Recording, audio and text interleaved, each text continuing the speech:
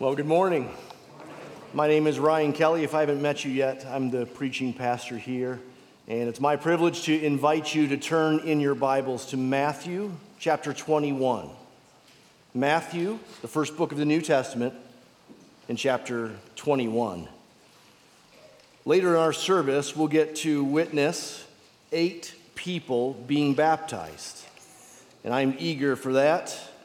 But before that, I am eager to once again open God's Word together as we continue this series through the Gospel according to Matthew. For time's sake, I'll forego a formal introduction and just remind you of where we are in the story of the life and ministry and death and resurrection of Jesus. In Matthew 21, we're now in Passion Week, as we Christians call it. That week leading up to the crucifixion and resurrection of Jesus. Jerusalem is bustling with visitors in town for the celebration of the Passover. And there is much clamor going on surrounding this Jesus, who many believe to be a prophet or even the Messiah. Jesus entered Jerusalem riding on a donkey, signaling his kingship. He received the people's praise. He entered the temple grounds, and disgusted with how the religious leaders had turned the temple into a place of business, he turned over the tables of the money changers and drove them out. He healed many. He taught right there at the temple. And it was then that the religious authorities came to him with that very important question we saw last week in verse 23. By what authority do you do these things, and who gave you that authority? Jesus refused an answer, at least for now. Instead, he told them a parable about 2 sons, verses 28 to 32.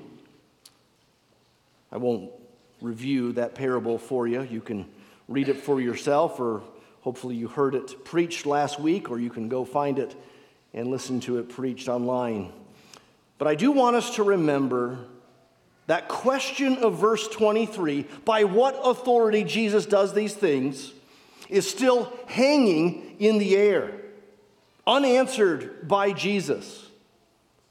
And it's not until the end of chapter 25 that Jesus will fully and directly answer the question by what authority he does what he does. But in our passage for this week, he begins to hint at an answer to that question. By what authority? This is the banner over this whole long section, this busy Tuesday, as we called it last week. By what authority does Jesus do what he does? Well, he tells another parable. Right on the heels of the parable of the 2 sons, this is the parable of the wicked tenants. So look down and follow along in your Bible, starting in verse 33. Hear another parable.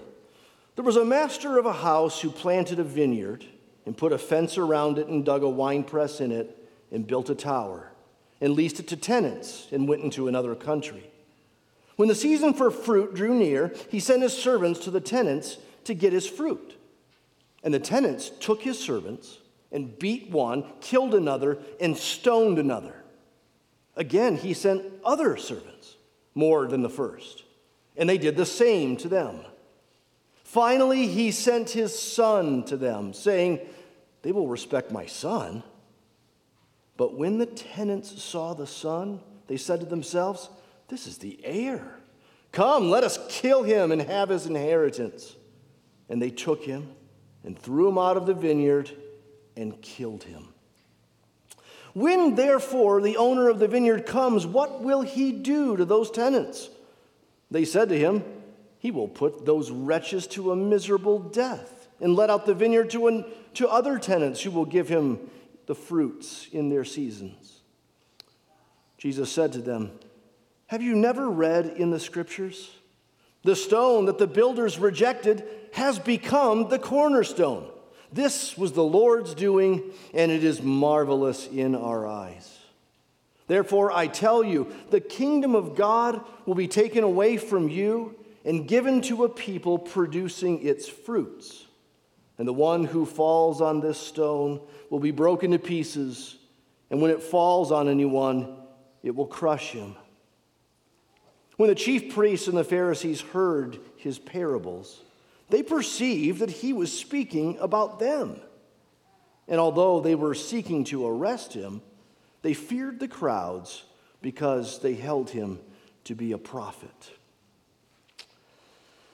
Well, our passage has a single parable, but then discussion about that parable. So let's start with the parable itself. A story of a rejected son. A rejected son. That's the first of 4 headings that I have for us this morning. And this first one will take us the longest because we want to get our arms around the parable and understand it. A parable is a made-up story meant to illustrate truth in a provocative way. The scene, the setting of Jesus' parables are usually taken from the stuff of everyday life in the ancient Middle East. This scene in this parable might be a little foreign to us today, but it wouldn't have been foreign to the first audience who heard Jesus speak it.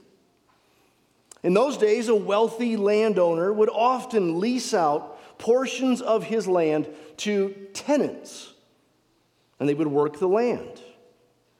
And they would pay their rent, we could call it, to the owner at harvest time with crops, with fruit, with wine. And they would do this at an agreed upon rate. In those days, it was usually somewhere between 25 and 50% of the offspring. And yet, sometimes, these tenant farmers wouldn't pay up. And then some confrontation and conflict would ensue. Now, you have to know a little thing about parables, a few things here and there that we'll talk about this morning. One is that not everything in a parable represents something else, but often there are several corresponding things, not just one. Several things in the story represent something else that's real. And so the landowner, the master of the house in our parable, represents God. And the vineyard represents Israel. You say, I didn't catch that in reading the passage. How do we know the vineyard is Israel? Well, any biblically literate Israelite back then would have been familiar with that Old Testament imagery used so often in the Old Testament for God's people that they were like God's vineyard, and they were to produce fruit. Isaiah 5 is the place where we get the most of that kind of teaching. Let me just read it at length. Isaiah 5, 1 through 7. Listen to this. My beloved had a vineyard on a very fertile hill. He dug it and cleared it of stones and planted it with choice vines. He built a watchtower in the midst of it and hewed out a wine vat in it. Verse 4, what more was there to do for my vineyard that I have not done in it? Yet, when I looked for it to yield grapes, why did it yield wild grapes? In other words, it only had bad fruit, not good fruit. And now I will tell you what I will do to my vineyard, God says. I will remove its hedge. It shall be devoured. I will break down the wall, and it shall be trampled down. I will make it a waste. You get the point. God's people were to bear fruit to God. They were to be fruitful for God. They were to live like they were connected to God. And God set them up for success. They were well prepared, well equipped in this vineyard to bear fruit. But so often in Israel's history, maybe especially in the days of Isaiah before the Babylonian captivity, God's people were not bearing fruit, and God was telling of judgment that was to come. Well, Jesus is clearly building on Isaiah 5 with that vineyard imagery, but he's now adding to it. He adds to it with, at least for this one thing, wicked tenants. You see that? That wasn't in Isaiah 5, but Jesus is building on the parable of the Old Testament in Isaiah 5, adding these tenants. And they represent the religious leaders in Jesus' day, the very people that Jesus was addressing in Matthew 21. They were the ones who had been assigned to tend to God's vineyard, his people. They were the ones that were to cultivate things so that God's people bore fruit. Did they? No. In the parable, when it came time for harvest, to pay the owner of the land, servants of the master were sent out to get the rent, but instead of giving them any fruit, they killed the servants. The tenants killed the servants. And then this very patient master decides to send another round of servants, more in number than the first. But the tenants did the same to them. They killed the master rather than give to the master what was his due. By the way, the servants in the parable represent Old Testament prophets. They were the ones who had been so repeatedly sent to God's people, even to the leaders of God's people, representing God, speaking on behalf of God. But again and again, those Old Testament prophets were not only ignored, but they were beaten and killed. Jeremiah was beaten multiple times before he was stoned to death. Elijah and Amos were banished to live in caves after being tortured. Habakkuk and Zechariah were stoned to death. And Isaiah, most likely, was sawn in two. These were the servants of God, messengers of God, sent by God to stir up his vineyard for good fruit, and they were killed. As Jesus will just summarize it in Matthew 23, he'll say, "Oh, Jerusalem, Jerusalem, you who kill the prophets and stone those who are sent to it." Well, back to our parable. It reaches its climax then when the landowner in verse 37 sends his son to the tenants. The tenants have already killed two groups of the master's servants. And now this unthinkably gracious, patient landowner sends his son as his representative in hopes that they will listen to him. So another thing you need to know about parables is that not everything in a parable has to be completely realistic. A parable builds on a real world scenario, but then it can add some little unrealistic details in order to illustrate and drive home a point. And so when we look at this parable, we shouldn't think that this landowner, this master and father, is a rather naive, slow-witted man who couldn't see a pattern that two groups of servants were killed and now he's sending his son to the wolves. No, what we should see instead is an unthinkably, unimaginably patient, gracious landowner who sent his son even to these unthinkably wicked and senseless tenants. So verse 38, When the tenants saw the son, they said, "This is the heir. Come, let us kill him and have his inheritance." And they took him and threw him out of the vineyard and killed him. Especially for us on this side of the crucifixion of Jesus, we can see just how obvious it is what Jesus was illustrating here. He was speaking of himself. He is the Son sent by his Father to once again plead with wayward people to bear fruit. And they killed him. We'll read later in Matthew, they even put him outside the city, just like in the parable. They put him outside the vineyard and then killed him.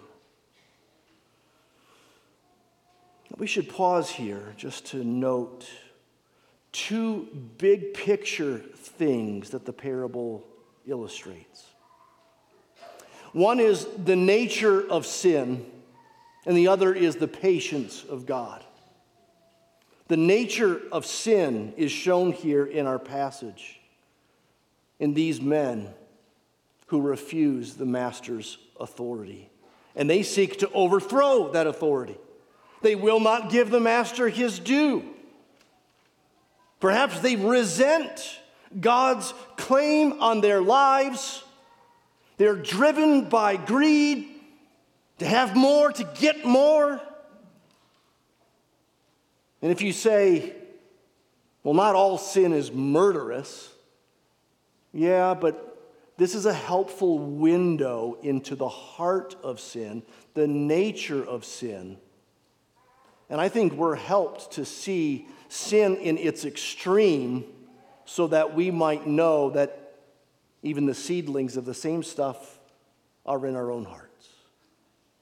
The Puritan John Owen said, "Every sin desires to be the utmost of its kind." You want to see your sin? Do you want to see the nature of sin, the nature of rebellion? It seeks to cast God away, to ignore his claim, and to even kill for that to happen. That's the nature of sin, but note well the patience of God.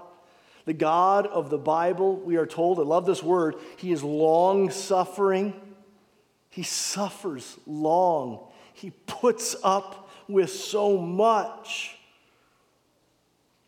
The delay of his holy judgment on sin should be astounding to us. Romans 2 speaks of this, where Paul writes that we shouldn't presume upon the patience and forbearance of God. His patience and the delay of his judgment is meant to lead us to repentance. And if it doesn't, then that forbearance, that patience, that delay of judgment is actually a heaping up of the judgment that eventually is coming. Because though this God is so patient, his patience will not be forever. There is coming a time of reckoning. So after telling this parable, Jesus asks these religious leaders a follow-up question in verse 40. What will the landowner do to such tenants? And they answer boldly in verse 41, oh, he'll put those wretches to a miserable death. Caught up in the story and incensed by the obvious injustice, they don't see that their answer is self-incriminating. They're the tenants, and they have spoken about what they deserve. This whole scenario here is a lot like when the prophet Nathan came to confront King David in 2 Samuel 12. And the prophet Nathan told the story, a made-up story, a parable, about a man who stole a poor man's sheep, all that he had. David thinks that it's a real scenario. In his kingdom, David said, "The man will surely die for this." And the prophet said, "You, O king, are the man." Well, that is a story of a rejected son. Now, secondly, and again, we'll move more quickly through these next three. They flow from the parable. Secondly, we have a scripture about a rejected stone. A rejected stone. Verse 42, notice that. Jesus said to them right after, "Have you never read in the scriptures?" And of course they had. They were religious leaders. They were scholars. He was saying, don't you know about this? Don't you know what it means? And what it means for what's going on right now. And then he quotes from Psalm 118, which Micah read for us earlier. She read more than just this one verse, but here it is. Jesus quotes, "The stone that the builders rejected has become the cornerstone. This was the Lord's doing, and it is marvelous in our eyes."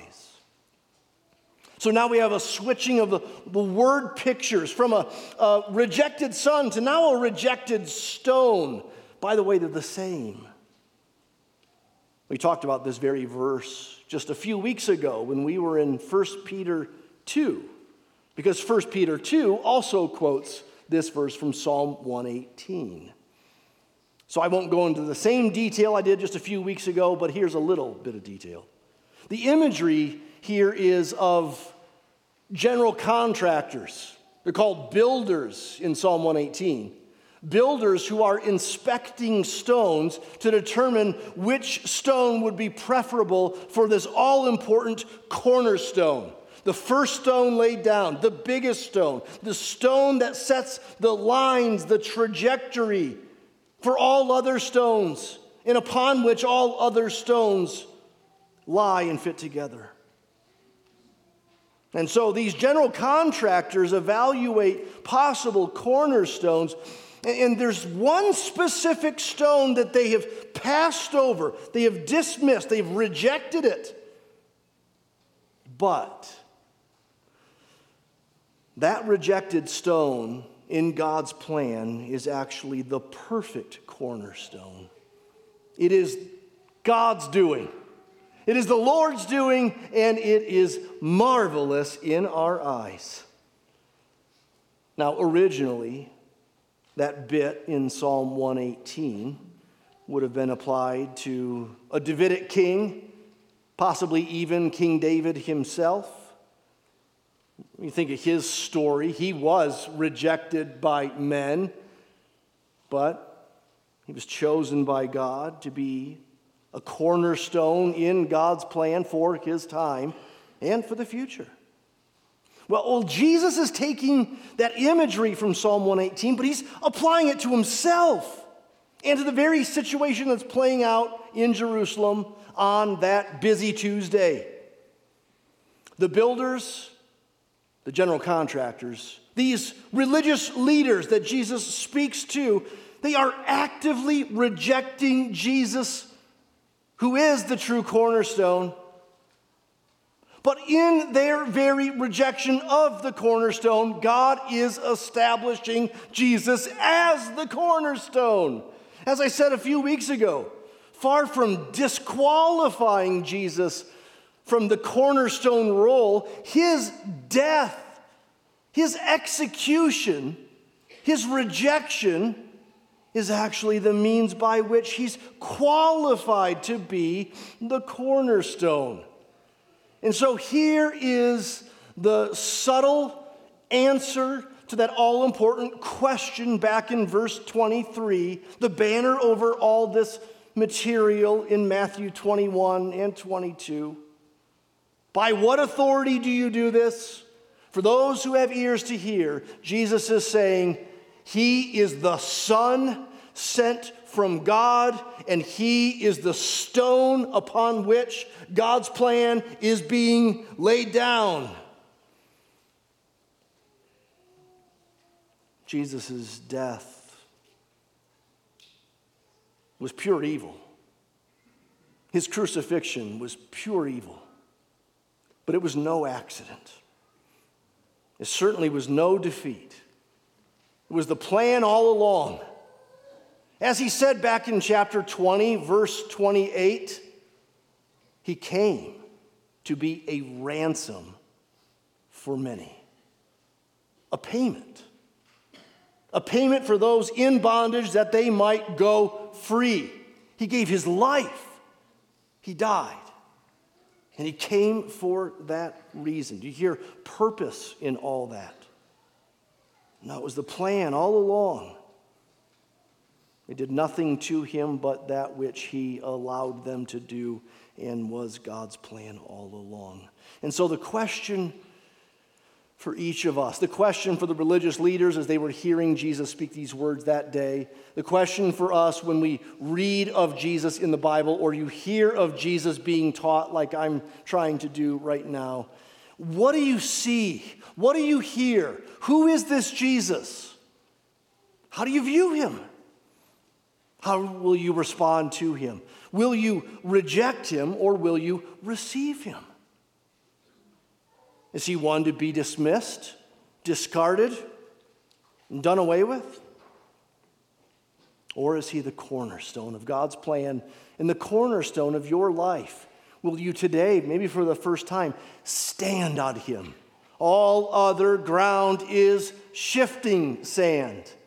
But Jesus, the cornerstone, is a solid rock.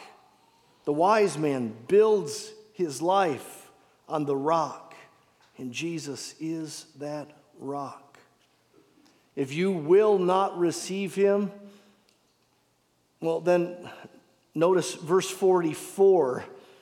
The one who falls on this stone, trips over the stone, stumbles at this stone, he will be broken to pieces, and when it falls on anyone, it will crush him. Those two lines come from Isaiah 8 and Daniel 2, respectively. Some of you were in the equipping class in this room just a few minutes ago, and you were in Daniel 2, and you know about the big stone coming that crushes those who are in its way. And that's what's being discussed here. Jesus is that stone that we either stand upon or stumble over. He's the stone that we either build our lives upon or we are crushed by. So would you today come to believe in him, trust in him, stand on him, put your hope in him? God so loved the world that he gave his only begotten Son, that whoever would believe in him would not perish, but have everlasting life. Thirdly, let's talk about a reallocated kingdom. We've got a statement on a reallocated kingdom in verse 43. There, Jesus says, "Therefore, I tell you, the kingdom of God will be taken from you and given to a people producing its fruits." The kingdom of God, the reign of God on earth, will be taken away from those Jewish religious leaders who were rejecting Jesus as the Messiah. God will, as it were, take away the stewardship of the vineyard of God's people that they had been entrusted with, but had done so poorly with. Now, you got to just take this in and appreciate how important this part of the story is with Jesus' coming. We tend to think of the Gospels as Jesus coming for us, for me. He came to die for my sins. He came to give me salvation. And all those things are true, but did you hear the kind of the individualism about that? It's me, for me. Well, there's more to the story than that. Jesus also came as a judge. Not just the second time when he will come again, but even in his first coming, he comes as a judge. He comes to put an end to a system that had remained so persistently corrupt for so long. And no small amount of those Old Testament prophetic writings had been speaking about this judgment that was to come, not just on individuals, not just on Israel as a nation, but specifically on the religious leaders, the tenants of the vineyard. So a passage like Ezekiel 34 just bemoans these shepherds of the people. They were to be shepherds for the people, caring, protecting, feeding, leading, and they did none of it. And so God says in Ezekiel 34, hundreds of years before Jesus ever comes, I will come and shepherd my people. We can't forget that a big part of why Jesus came was to speak and deliver judgment on religious leaders who had failed God's people for oh so long. So the kingdom of God will be taken away from unbelieving Jewish religious leaders like them, but verse 43, it will be given to a people, literally a nation. It'll be given to a nation who will produce fruit. In other words, God is now in Jesus making a people of God, of Jew and Gentile, who believe in Jesus and produce his fruit. He's making, as it were, a whole new vineyard. He's repopulating the vineyard now with fruitful people. Oh, we're not perfectly fruitful, I know. But Christians can say that they are genuinely changed people, and they do some things differently than they used to, by God's grace.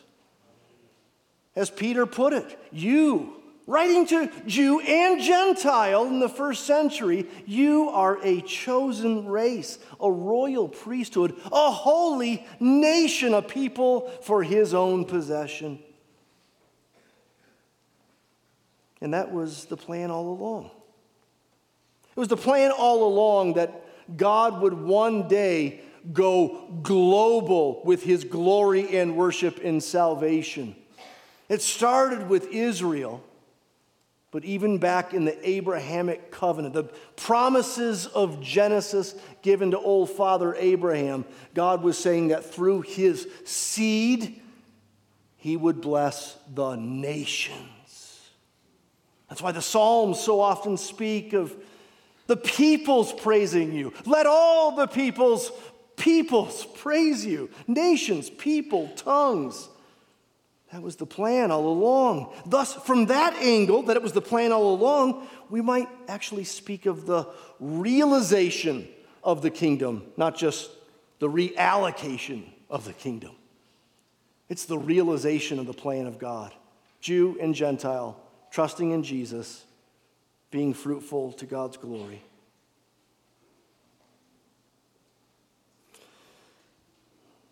Don't forget, Christian, you are now his tenants. You are now stewards in his vineyard. You are now responsible to bear fruit to God. And by his grace, he enables us to do it, but we must do it. He has put us in his vineyard to garner fruit for him, to his glory, and that is actually for our good. Baptism is such a wonderful picture of that. It's not only a portrait of one's identification with Jesus' death and resurrection, but it's also a picture of the person being baptized having kind of their own death and resurrection. Death to an old self, resurrection to a new self. Don't forget that. Our passage ends then with, fourthly, an ironic response. An ironic response. How did those who Jesus was speaking to and about, how did they respond? Verse 45. When the chief priests and the Pharisees heard his parables, they perceived that he was speaking about them. And although they were seeking to arrest him, they feared the crowds because they held him to be a prophet. There are actually several ironies here at the end. I'll list them quickly. But first, notice they perceived that in these two parables, Jesus was speaking about them. They eventually put it together that Jesus was inferring that they are the first son in the parable of the two sons. And that Jesus was inferring that they were the wicked tenants in the next parable. And presumably they also understood that Jesus was saying that their rejection of Jesus as the Son, as the stone, would actually be their destruction. But rather than relenting and repenting, they doubled down on their intentions to oppose him. Even after this, they were still seeking to arrest him. And so another irony is this, that these men are still intent on doing the very thing that Jesus just predicted that they would do, even after being warned that their rejection of Messiah would be their destruction. D.A. Carson has the money quote on this. He calls this magnificent yet tragic irony. Magnificent yet tragic irony, and he goes on like this. The religious leaders are told that they will reject Jesus and be crushed. But instead of taking the warning, they hunt for ways to arrest him, and so trigger the very situation that they have been warned about. It's a dramatic example of God's poetic justice. God in the scriptures foretells this very event, and these men, prompted by hatred, rush to bring it to pass. Stubborn unbelief is senseless. It gets real dumb. Doesn't make any sense that these men would get as much as they got and continue as they did. And so if you're not a Christian, you're like, yeah, I'm still there. Everything you're saying is bouncing off me. It sounds like you're speaking Martian. I don't even know why I'm here. Well, pray that God would reveal himself to you. You can't fix this on your own.